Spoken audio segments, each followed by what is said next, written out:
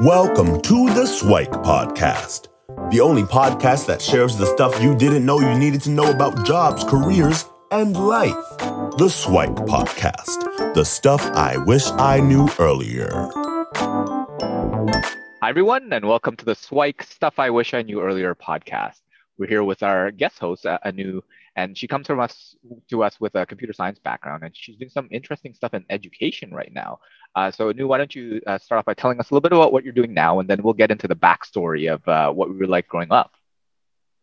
Well, Lukey, thank you very much for hosting me at this podcast.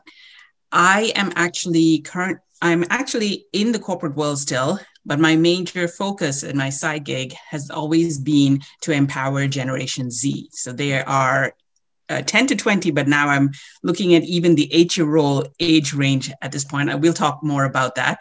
The idea here is to really cultivate that next generation leadership mentality and to incorporate powerful skills in them that are not necessarily taught in mainstream schooling, right? So whether it be effective communication, how to, when you're thinking of building a business or having an effective career, or even having good friendships, how do you go about just managing yourself, self-regulation, and then becoming that leader that people would love to follow in the near future? So that's what I'm doing, and I'm pursuing and focusing on educating next generation leaders.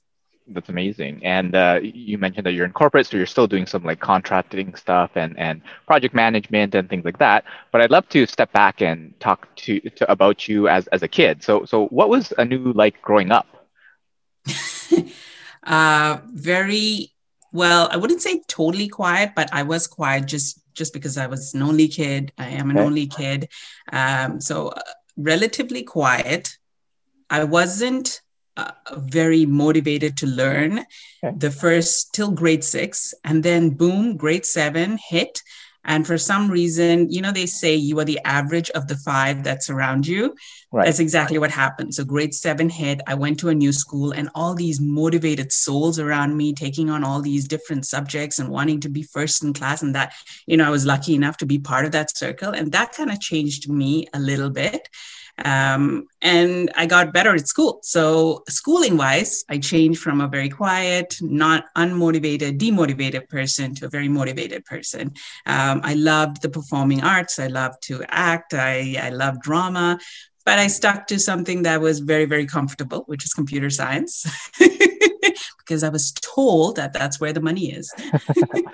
Cool. If you could go back to kind of maybe the first couple of days in that new school. So you mentioned you weren't motivated, you weren't really interested in school. And then now all these motivated people around you, like how does that switch happen? And what are some of the like the motivating thoughts that got into your head, or how do you kind of grow from being less motivated to more motivated? Well, I remember there are, Lukey, with life, there are so many points in your life that changes your path or changes your trajectory. So if you were to ask me in grade 7 what happened, I think there was this conversation I had with a friend who mentioned to me, as girls, we're just expected to get married and take care of the family. And we really, really need to prove ourselves to change our path. And I thought, okay, whatever, right? That whatever feeling that I had. But it kind of settled in. I went back home and I recognized that was true, that I was actually one of those privileged girls who had this opportunity laid out for me, that I could get educated. Education was apparently a privilege for girls, and that I had the option to go and get a university degree. And I also had the option to work. So my family never restrained me. Just knowing all those things, that was a privilege, kind of motivated. So that was one of the major things that really motivated me. And of course, my friends, right? Like I said, I had that circle, that group of girls who were like, we want to come first in class. We want to do really well. We want to be part of community programs and all sorts of things. So those were the little things that made the change for me. Cool. So grade seven, you kind of have this awakening epiphany, and now you're a little bit more motivated. And I assume that carried on with you in high school. So you were hopefully getting some good grades, and then someone plants in your head that computer science is where the money's at, where the opportunities are. Where does that come from? Does that come from like parents? Does that come from people around you, or because to be honest, like computer science and being female, I mean, they don't necessarily go hand in hand. I know. I think computers. The reason the computer science thing came about was, well, it was either doctor first. No, Okay, that's yeah. not happening. I mean, I was good at biology, but not enough. I still can't watch Grey's Anatomy, right? Okay. It's like all that blood, so no.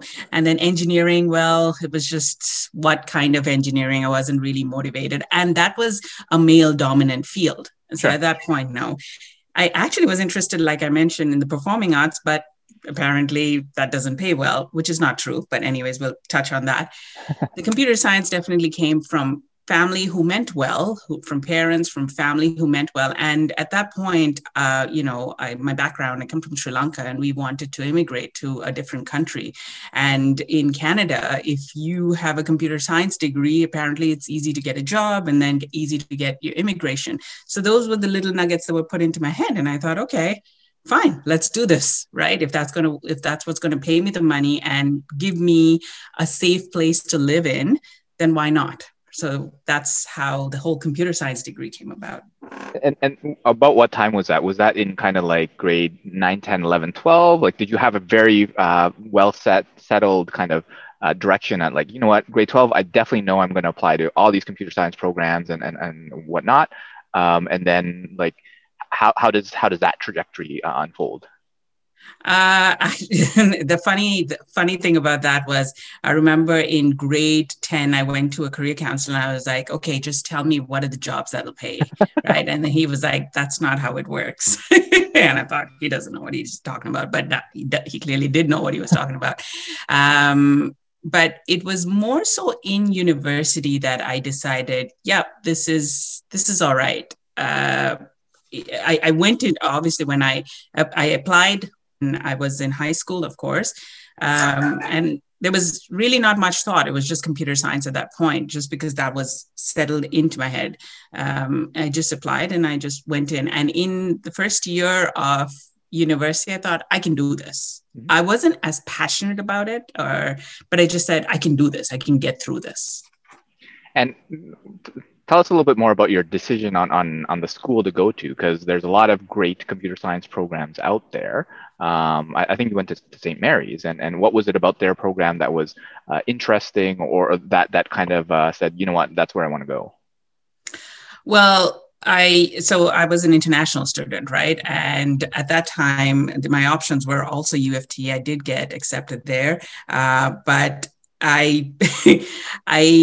when I got accepted, one of the concerns at that point was all this gang violence that was happening in Toronto, and I was going to be sent off on my own as an only child, as a girl, and there was just this discomfort. Do I really want to send my kid there? So essentially, the other options were there were a few other options, but I liked the counselor that actually came and talked to me, the admissions person back home, when they came and talked to me, I really, really connected with them, and they stayed connected. So that's kind of one of the reasons. And I felt like Nova Scotia was a safe place. Although I was concerned. I was really concerned about the lifestyle that I was going to have there. I came from a city sort of lifestyle. I came to Toronto, enjoyed that for a short stint for a week. And then I went to Nova Scotia, Halifax, and I'm thinking, my God, why did I do this? The thing that was sold to me was the fact that it is a university town. So they had a lot of universities. You're going to, there's freedom. There's all these students that you can network with and all that. That was not the case for my first year, at least. But, I no regrets with the decision that I made there. So if someone's considering that decision to go to kind of like a university at a big city, like the typical one, versus kind of a university town, what are some of the things that they should be aware of that you kind of like, oh my gosh, this kind of blindsided me a little bit? Or what are some of the expectations if you were to be in that environment that people should look forward to or not look forward to? Well, the quietness. I was just so, I mean, people would just, I don't know how it is right now, but when I went there, people would just shut down at like 5, 6. I thought, wow, this is it. Like at 6 o'clock, everything's closed. I was mainly in the dorm. Of course, that was my first time away from my parents, away from any, so I was trying to make sure that I was safe as well. But just the whole concept of everything is so quiet. And the food, the culture shock there weren't that many of my skin tone initially. So those were things that I had to manage, I guess, and overcome. But the positive side of things was it's a close-knit community. So everyone knows everyone. If you're having an issue, if you're having a bad day or whatever, there are few people that you can reach out to. And I think St. Mary's did a great job in the second and third year that I was there. They actually went out and recruited a lot of students from India. So I saw a lot of South Asians, and that was just exciting for me in the second year. Now I'm like, oh, I feel like I'm in a town. And so then they started celebrating South Asian stuff. So there was that whole diversity component that made me feel better about things. So if someone was to ask me advice about whether to choose, if you're a city person and having the opportunity to go to a small town, hey, why not, right? I mean, you might as well experience a small town. At least by experiencing it, I knew then that was not for me, that was not the place that I would want to work. But would I want to retire there? Would I actually want to go and work there later on in my life? Why not? When I'm ready to settle down, I at least I know that that's an option. Cool. And you talked a little bit about how being an international student, you encounter a little bit of culture shock and things like that. So if you're to provide advice for those international students coming to Canada, because there's a lot of them, what are some of the things that you'd want to do that's separate from the kind of smaller town or whatever? Are there any key kind of tidbits that you'd recommend for folks to consider? So if are you talking about, Luki, the international students coming to a place like Toronto or a place like Nova Scotia? Well, I guess based on your experience, because I don't know if you could speak to the Toronto part of it. More of yours. Well, I've been in Toronto for a long time right now, and diversity is, diversity is there. I think there is still a culture shock, right? Because back home, it's very family oriented. Things are changing back home too. People are there's more modernization, which is all great. But if you're coming from a very strong family background, strong cultural background, expect to see some changes. Toronto, not as much. Of course, you're surrounded by people who have their own cliques, I would say. So you have to figure out how to get into those cliques or that network or those groups. But if you're going to a small town, just be open to asking them about what their culture is, and then they will be open to asking about your culture as well. See, when I went in there, I was like, why are people doing, I just felt like, why don't people eat with their hands, for example, right? Why? But they're used to eating with their fork and knife. Maybe if I ask them the question, hey, have you considered eating with your hand? What's wrong with eating with your hand? What do you think? Right. Having those kind of conversations might might spark that whole conversation. Hey, okay, let's try eating with our hand, and you can try eating with a fork and spoon and see how things go. So have those kind of conversations, which is why I'm in that whole, that's what I teach Generation Zs, right? It's about cultural intelligence, that sparking those kind of conversations will actually build more connection with people. For sure. So I think that's some useful advice from, anyone, where just being open to exploring and learning other people's culture, that curiosity often can work wonders to kind of bridge gaps and things like that. And pay your taxes. Pay your taxes. Some people, they come from other countries and they're like, oh my God, what is this? Taxes? Like, yeah, there are taxes here. So got to make sure that you're compliant with the CRA and the Canada Revenue Agency and all that sort of stuff too. I'm wondering if you could share a little bit about the kind of the computer science journey and kind of learning. Is that what you expected, being from high school and having to learn kind of this new technology and stuff like that? How is it? Because computer science is pretty male dominated as well. Like how was the kind of diversity on that side from a gender perspective? Were there a lot of females in the tech programs? No, I realized later on there were lesser females in that program than males. But that didn't bother me as much. I guess I wasn't really now looking back, I should have kind of wondered why that happened. But for me, my focus was all about, let's just get this degree. I had a business aspect to it as well. So let's just get that degree, get myself ready for that job, whatever job it is. And I really wanted to find a job within Canada, anywhere in Canada. So my sole focus was just that. And I guess I worked really well with people, not everyone, but I worked well enough with the professors and with the students that I was able to accomplish that goal. So there was no, oh, you're a man, oh, you're a boy, I'm a girl, let's compete. None of that stuff. It just seemed like, let's just work together and let's just get stuff done, assignments done. So it didn't seem like it was much of an issue for you. How about the work experience aspect? Like, did you work like any part-time jobs while you were in university, or did you have anything like kind of computer related in terms of work experience, co-op and internships? Yeah. So in the university, you could, as an international student at that point, you could only work within the university, right? Okay. These were the rules at that time. And basically, I took on anything. I took on a marketing coordinator role. I really sucked at it, actually. I was making posters which looked like cartoon characters, not even cartoon characters. But hey, they paid me. They kept me for some time. I actually did painting, like residence painting. So I would paint residences. I would say I was okay with that. I had the patience. I just didn't like the smell. At that point, they didn't really care about the environment and all that. So that I was also an RA. So some people who managed the residence, so the dorm. And I was also part of a trial team. So by trial, meaning if you were in the dorm and if you created havoc, and if you're a problem child, then you would be meeting us. Gotcha. And you're on trial. That was fun. That was a whole load of fun. So that, and sometimes I would help out in the library. So all these were actually paid jobs that I got into, and I felt so proud when I did that. And then, of course, I volunteered as well. Now, as far as co-ops, yes, I did one internship, and that was with Nortel Networks, if anyone remembers Nortel Networks is. And I started off with the 4-month, 8-month, and then they just extended it to 16 months. So that was my internship. And how was that experience? How does that experience compare to kind of like the academic learnings? And I'm guessing it helped you get the full-time job after you graduated. No, actually, at Nortel actually went sunk after that. Sure. I don't know if I had anything to do with it, but it sunk after that. But I did find another job with another startup company full-time.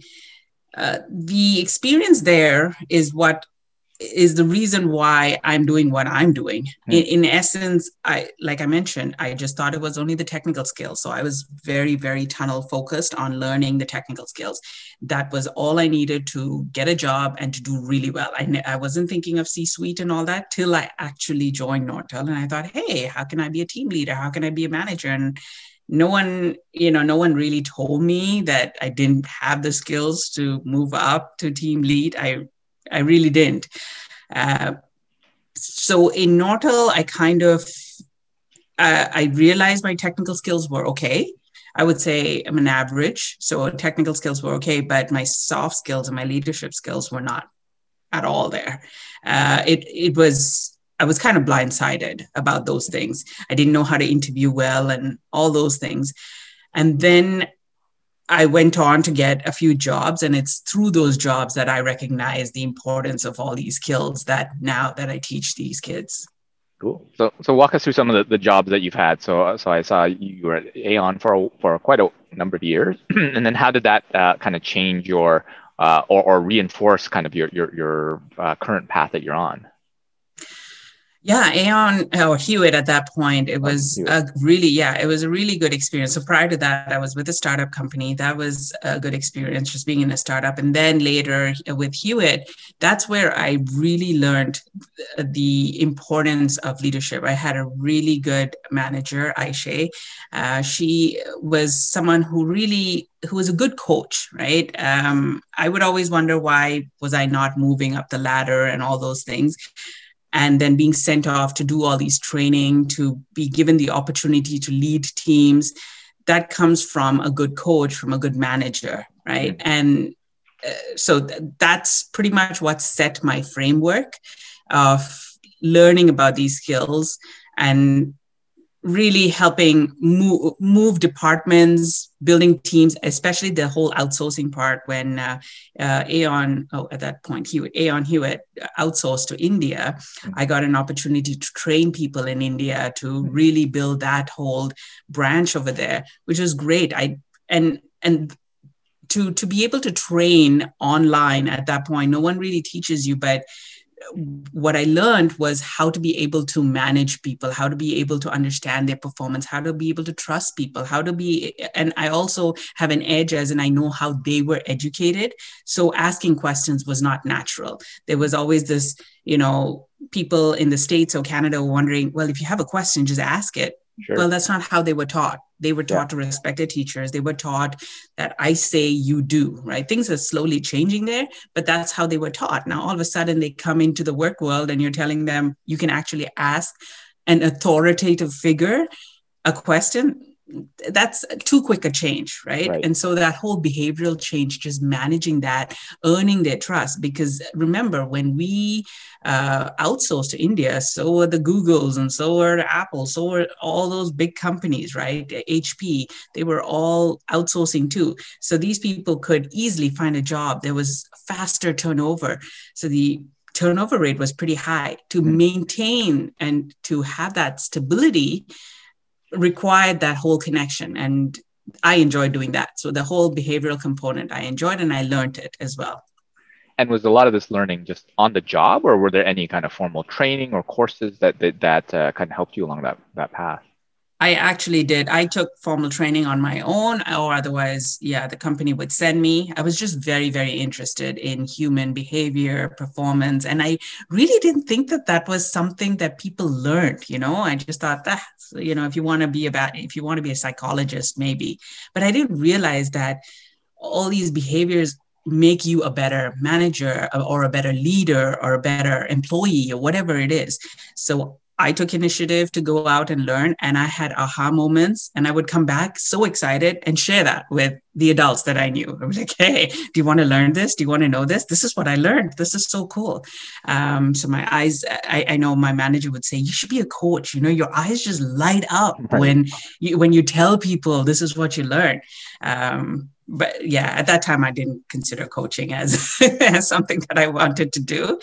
But it's totally out of either my own initiative or my manager seeing, why don't we just send her out for classes or courses? Cool. Could you share one of those aha moments, like one that you might remember, so that other folks can benefit from your learnings? Oh, so many aha moments. Oh, just one. Wow. Just one. Okay, just one. The idea of body language. Okay, so I'm probably not picking the biggest aha moment, but one of the aha moments is for speaking.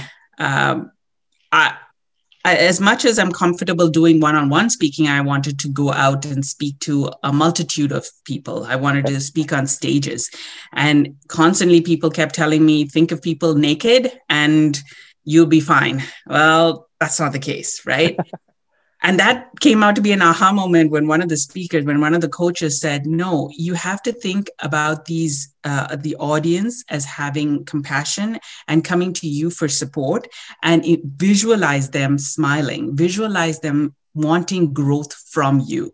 And when you visualize a human being like that, you almost feel like supporting, and you go there with the mentality of, I'm in service of you. I'm up here on stage is not, I'm here with full of glory, but I'm in service of you. So when you visualize them that way, and in your mind that you're in service, all of a sudden the words just come naturally and you just feel less and less nervous. And to me, that was an aha moment back then, because I thought people were just telling me to overcome my nervous by picturing everyone naked, and that was not helping.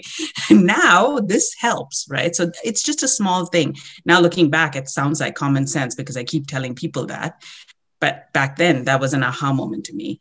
Same thing, like delegation. I could tell you so many things, Luki, and I know you told me to tell me one, but yeah, like delegation and listening. There's all these little tidbits that you learn through coaching and you learn through all these training courses that make you a better human being, a better person. Sure. Maybe we'll have you back and do an episode specifically on all these different, the AHA episode or something like that. Yeah, why not? But I want to kind of go back into your journey. And then, so you've been in the corporate world for a while, you're kind of climbing the ladder, doing a whole bunch of different things. And then I guess there's some transition along the way where you talked about like, well, learning to be coaches and getting connected into like the coaching world or the personal development and transformation world. Can you walk us through a little bit of that and maybe the timing around that?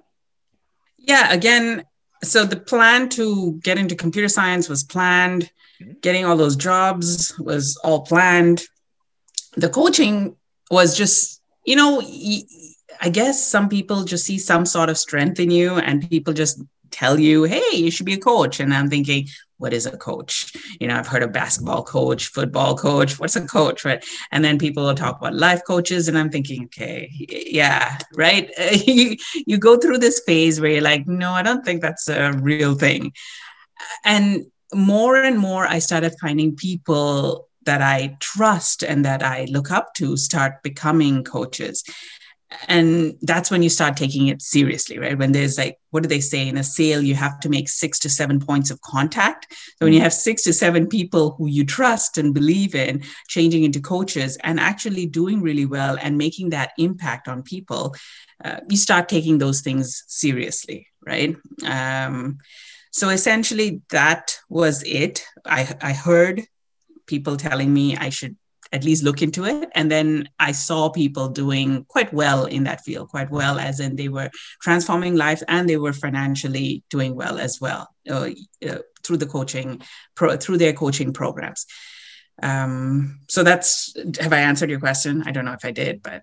Yeah, it's just the curiosity of like the personal transformation of wanting to get into the coaching world. So and probably it's that the identification. So it's more of like, yeah, when one person says it, but when 7, 8 people start saying it, it's like, okay, maybe I should listen. Yeah. And when you have those types of moments, then okay, let's look into that. And I guess what was your approach to get into that world? Were there any formal training that you took, or is it just curiosity and researching online, or was there another path that you took? Yeah. So like I mentioned, when I was at Hewitt, I was always coaching and training individuals or groups, so really trying to ensure that there was a proper training program set up. So I knew I loved training, learning and development. And I wanted to stay in that field, but I mostly got hired for either the programming field or to become a project manager, essentially. I never, in any company that I went to, I always tried to run some sort of training program, or I would at least with my own group, I would try to run some sort of an internal program. So that was with adults. Sometimes I would be sanctioned to do training programs for adults as well in other organizations. But it was a couple of people who came up to me and said, why don't you teach some of this to kids? Mm-hmm. And I thought, will kids really get it? Would they? The thing is, right now for adults, this is what is probably stopping us from moving to a management position, or it is stopping us from moving to a leadership position. So we feel the pain, and that's why we take the course, right? With kids, it's like, I don't know what I want to be. Do I really need to learn these things? Sure. So I had that mindset as to, will they see value in it? But I thought, hey, I have to be open-minded. Let's go, let's train, let's start teaching. And so it was a small cohort of people. And with kids, the aha moment is much faster. Mm-hmm. When you tell them, when you communicate and articulate really clearly, your parents understand you. If you're wondering why your teacher is not asking you or is not involving you in something, or your friends are not involving you, have you taken a second to think how you communicate with them? Yeah. Or let's see, how do you listen? when I say something, what are you actually listening? When you say these things to kids, they will look at you weird at first, and then they go on to thinking, let me try this. Let me try asking the questions Anu told me to try tomorrow in class and see what happens. Or if I tell them how to present, right, instead of all those glossy backgrounds and all that, simple background, but just share your point, they go ahead, they try it. Some of them actually try it, and they get a round of applause, and that confidence level increases in them. So that was my kind of start about teaching Gen Zs. And I found there was so much more value in that. If I just tell them that this is effective communication, it is about leadership skills, that's going to help you even get your first job at McDonald's, or, or do a really strong interview, or start that business that you wanted to start at 15 or 14 or whatever it is. So that was kind of my journey into coaching. I read a lot. I listen to a lot of podcasts. So a lot of my learnings also comes from other coaches that we sit around and we talk and we try to think about how we can transform people. If you're stuck, I've got a group of people that I can always go to. That's amazing. And I'd love if you could share kind of that first, child or first person that you connected with. So you're in the zone where will it work? I'm not sure. There's a lot of doubt, and a lot of folks are in that similar situation where they want to start something, be it a coaching program or, I don't know, a marketing agency or consulting or whatever it is. But it's that kind of first step. So what was your approach to defining that first person so that you can kind of say, you know what, let me try it and hopefully it works. And if it doesn't, then continue on. So can you walk us through that time? Yeah, it was actually through Toastmasters. So I was part of Toastmasters, and it was through Toastmasters. They said, hey, do you want to they have a youth program. Do you want to try that out? And I did. And it was free, of course, at that time for me. I say, of course, because I'm trying to figure it out as well with them. And it was just that small cohort of students just trying to go through. And in Toastmasters, it's you go up, you speak, you get evaluated. So it was going through that kind of a format. But then as I kept going through that kind of format, I started changing things and I started individualizing it to certain people. So if they're going through a bullying situation, then I would do a one-on-one coaching on what they were going through and how they can manage it. Or if they're not being picked for projects, if they're not being very effective on projects. So how can we be much more effective with our time and all that? So these were experimental projects, and they were open to it too. They committed to coming weekly and learning these things. And that's how I kind of started off that particular program with a couple of people. Sounds like you kind of lucked out with an opportunity because there was an organization already set. They already had kind of a youth group there, and they said, hey, we're willing for you to experiment if you're willing to put in the effort. And so you're able to kind of build that and then are starting to see some success there. So and that kind of brings us closer to present day. And I would love if you can kind of share some general SWIKE, the stuff I wish I knew earlier. I know you already shared a lot of them, but there's kind of like one or two kind of main points, and then hopefully get into some like your future aspirations and what you hope kind of this training of the new generation, the Gen Zs, what will that turn into? So if you want to start with some of that kind of general SWIKE or anything that you want to kind of double down on or just reiterate would be great to share. Yeah. There's a lot. Let's just go back to maybe high school, because I teach a lot of high school students and I see a lot of myself in them. So one of the things that I always tell them that I wish I had known is that life is not just an upwards journey, right? Mm-hmm. When you are 14, 15, and you are, like I said, I was surrounded by motivated people. And for us, making mistakes or failure was just not an option. But I don't think it was something that was pushed or forced on us. It's just something that we thought, oh my God, we can't fail. We have to move up the ladder. And any sort of failure was just very demoralizing. And I sense that even with kids right now. And I wonder, like, do you not think that you can change your path when you're 25? Do you not think that you can change? You got your whole life ahead of you, but you want to figure it out at 14.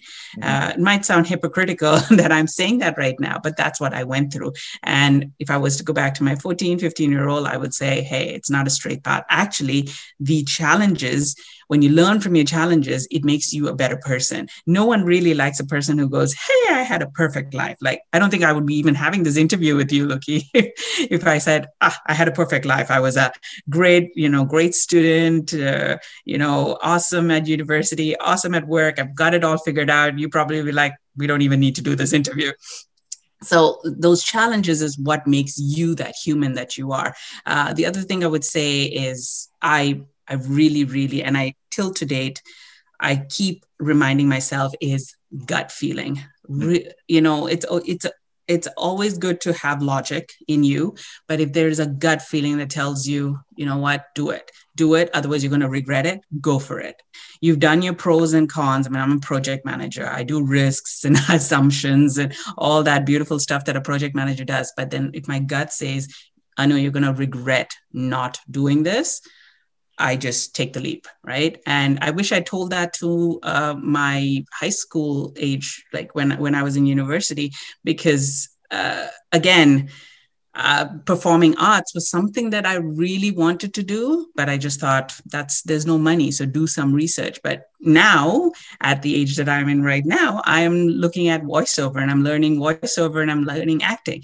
But I wonder, had I followed that gut, maybe I could have mixed all that up and things would have taken me in a completely different trajectory. No regrets, but I always wonder about that. So gut feeling is another thing. And the other thing that I would tell myself is don't limit yourself based on other people's limitations. So there are people who think, who love you and who care for you. And with their own experiences, they are going to suggest to you, go do engineering or go do accounting. That's what's good for you. But your passion lies somewhere else. Make sure you do your research. Make sure you follow your passion, follow through with your passion. Don't just say I'm passionate and just hope to God that things happen. Make sure you follow through with it and then go with it, right? And don't let other people's limitations limit you. It's amazing. So, and some of the things that it reminds you of. So the first one about life being kind of cyclical and not always upward trajectories, that I often tell people that life is kind of like it's seasonal, right? So you have summer, winter, fall, and all that sort of stuff. And so be prepared for winter when it comes, because it eventually will come. Hopefully it's a short winter. And the other part that it reminds me of is in order for you to jump or to get higher, you first have to crouch down and go down first, right? You can't jump just by going up, right? And that's just not a physical possibility. So understanding that sometimes those failures or setbacks are meant so that you can spring higher. So what you said kind of reminded me of that. On the gut feelings, I think that's great, where humans are basically just pattern matching machines, right? Where you already know, not necessarily consciously, but you kind of already know. And sometimes it's that gut that's telling you to go for it. Now you got to make sure it's tuned to the right frequency and you're not picking up on something that's not there, but oftentimes your gut is right. And the limitations part, what I took from that is there's a book, it's called The Magic of Thinking Big. And they say that a lot of folks aren't motivated because their dreams are too small, right? So if your dream is just to wake up and become an accountant or a lawyer or doctor or whatever, those are great, right? But I mean, if your goal is to like empower the next generation of Gen Zs, well, that's a little bit more motivating and will get you out of bed there. So I think that's amazing. And where can folks connect with you or reach out or find out more about what you're doing? And hopefully we'll have you back for another episode of like Anu's Ahas and a lot more conversations as well. But if folks want to connect with you or learn more about you, where could they go? Wow, Luki, I like that. Anu's Ahas. I should copyright that now. No problem, it's yours. Luki, well, people can reach out to me through email, which is anu.yogeswaran@gmail.com. That's my email. They can reach out to me through LinkedIn. I also have a YouTube channel as well. But LinkedIn, I'm definitely active on it. So you can find me and reach out to me and ask me any questions that you have. That's awesome. And can you share a little bit of your future aspirations for this program and some of the other things that we can look forward to seeing and hearing from you? I'm in the business, I'm in the field of transforming Gen Zs, because I just having kids of my own and seeing all these children, giving children the opportunity to do transformational leadership can change the trajectory of this world. Like, imagine if there's so many of these kids going and thinking nothing's going to stop us, we're unstoppable. Imagine, that excites me every single day. So what am I trying to do? I hope to build a school of my own. I hope to have retreats as part of my program. Right now I don't do that, but I'm hoping to do retreats as part of my program, because I think that whole connection with children really works. If I can put a travel component into it, that'll be marvelous once COVID goes away. And, you know, at the end of the day, I'm hoping that it could be more international, like globally accepted, to just build transformational children, just transformational youth. That's amazing. So I'm excited to hear all these great things, and would definitely love to connect with you more and collaborate on this journey. But thanks so much for sharing your story and all these insights. I think there's a lot of wonderful tips and aha moments, and hopefully we'll have you back for another episode. So thanks, Anu, for joining us. Thank you so much, Luki. I really, really enjoyed this conversation. Thanks for joining us on the SWIKE Stuff I Wish I Knew Earlier, the podcast. If you like the podcast, please subscribe on iTunes, Stitcher, or wherever you found this podcast. And if you can give us a review, that would be very appreciated. Feel free to contact me on LinkedIn at Lukidanu, Lukidanu, and the same on most social media platforms. And I look forward to hearing from you. Thanks. Bye.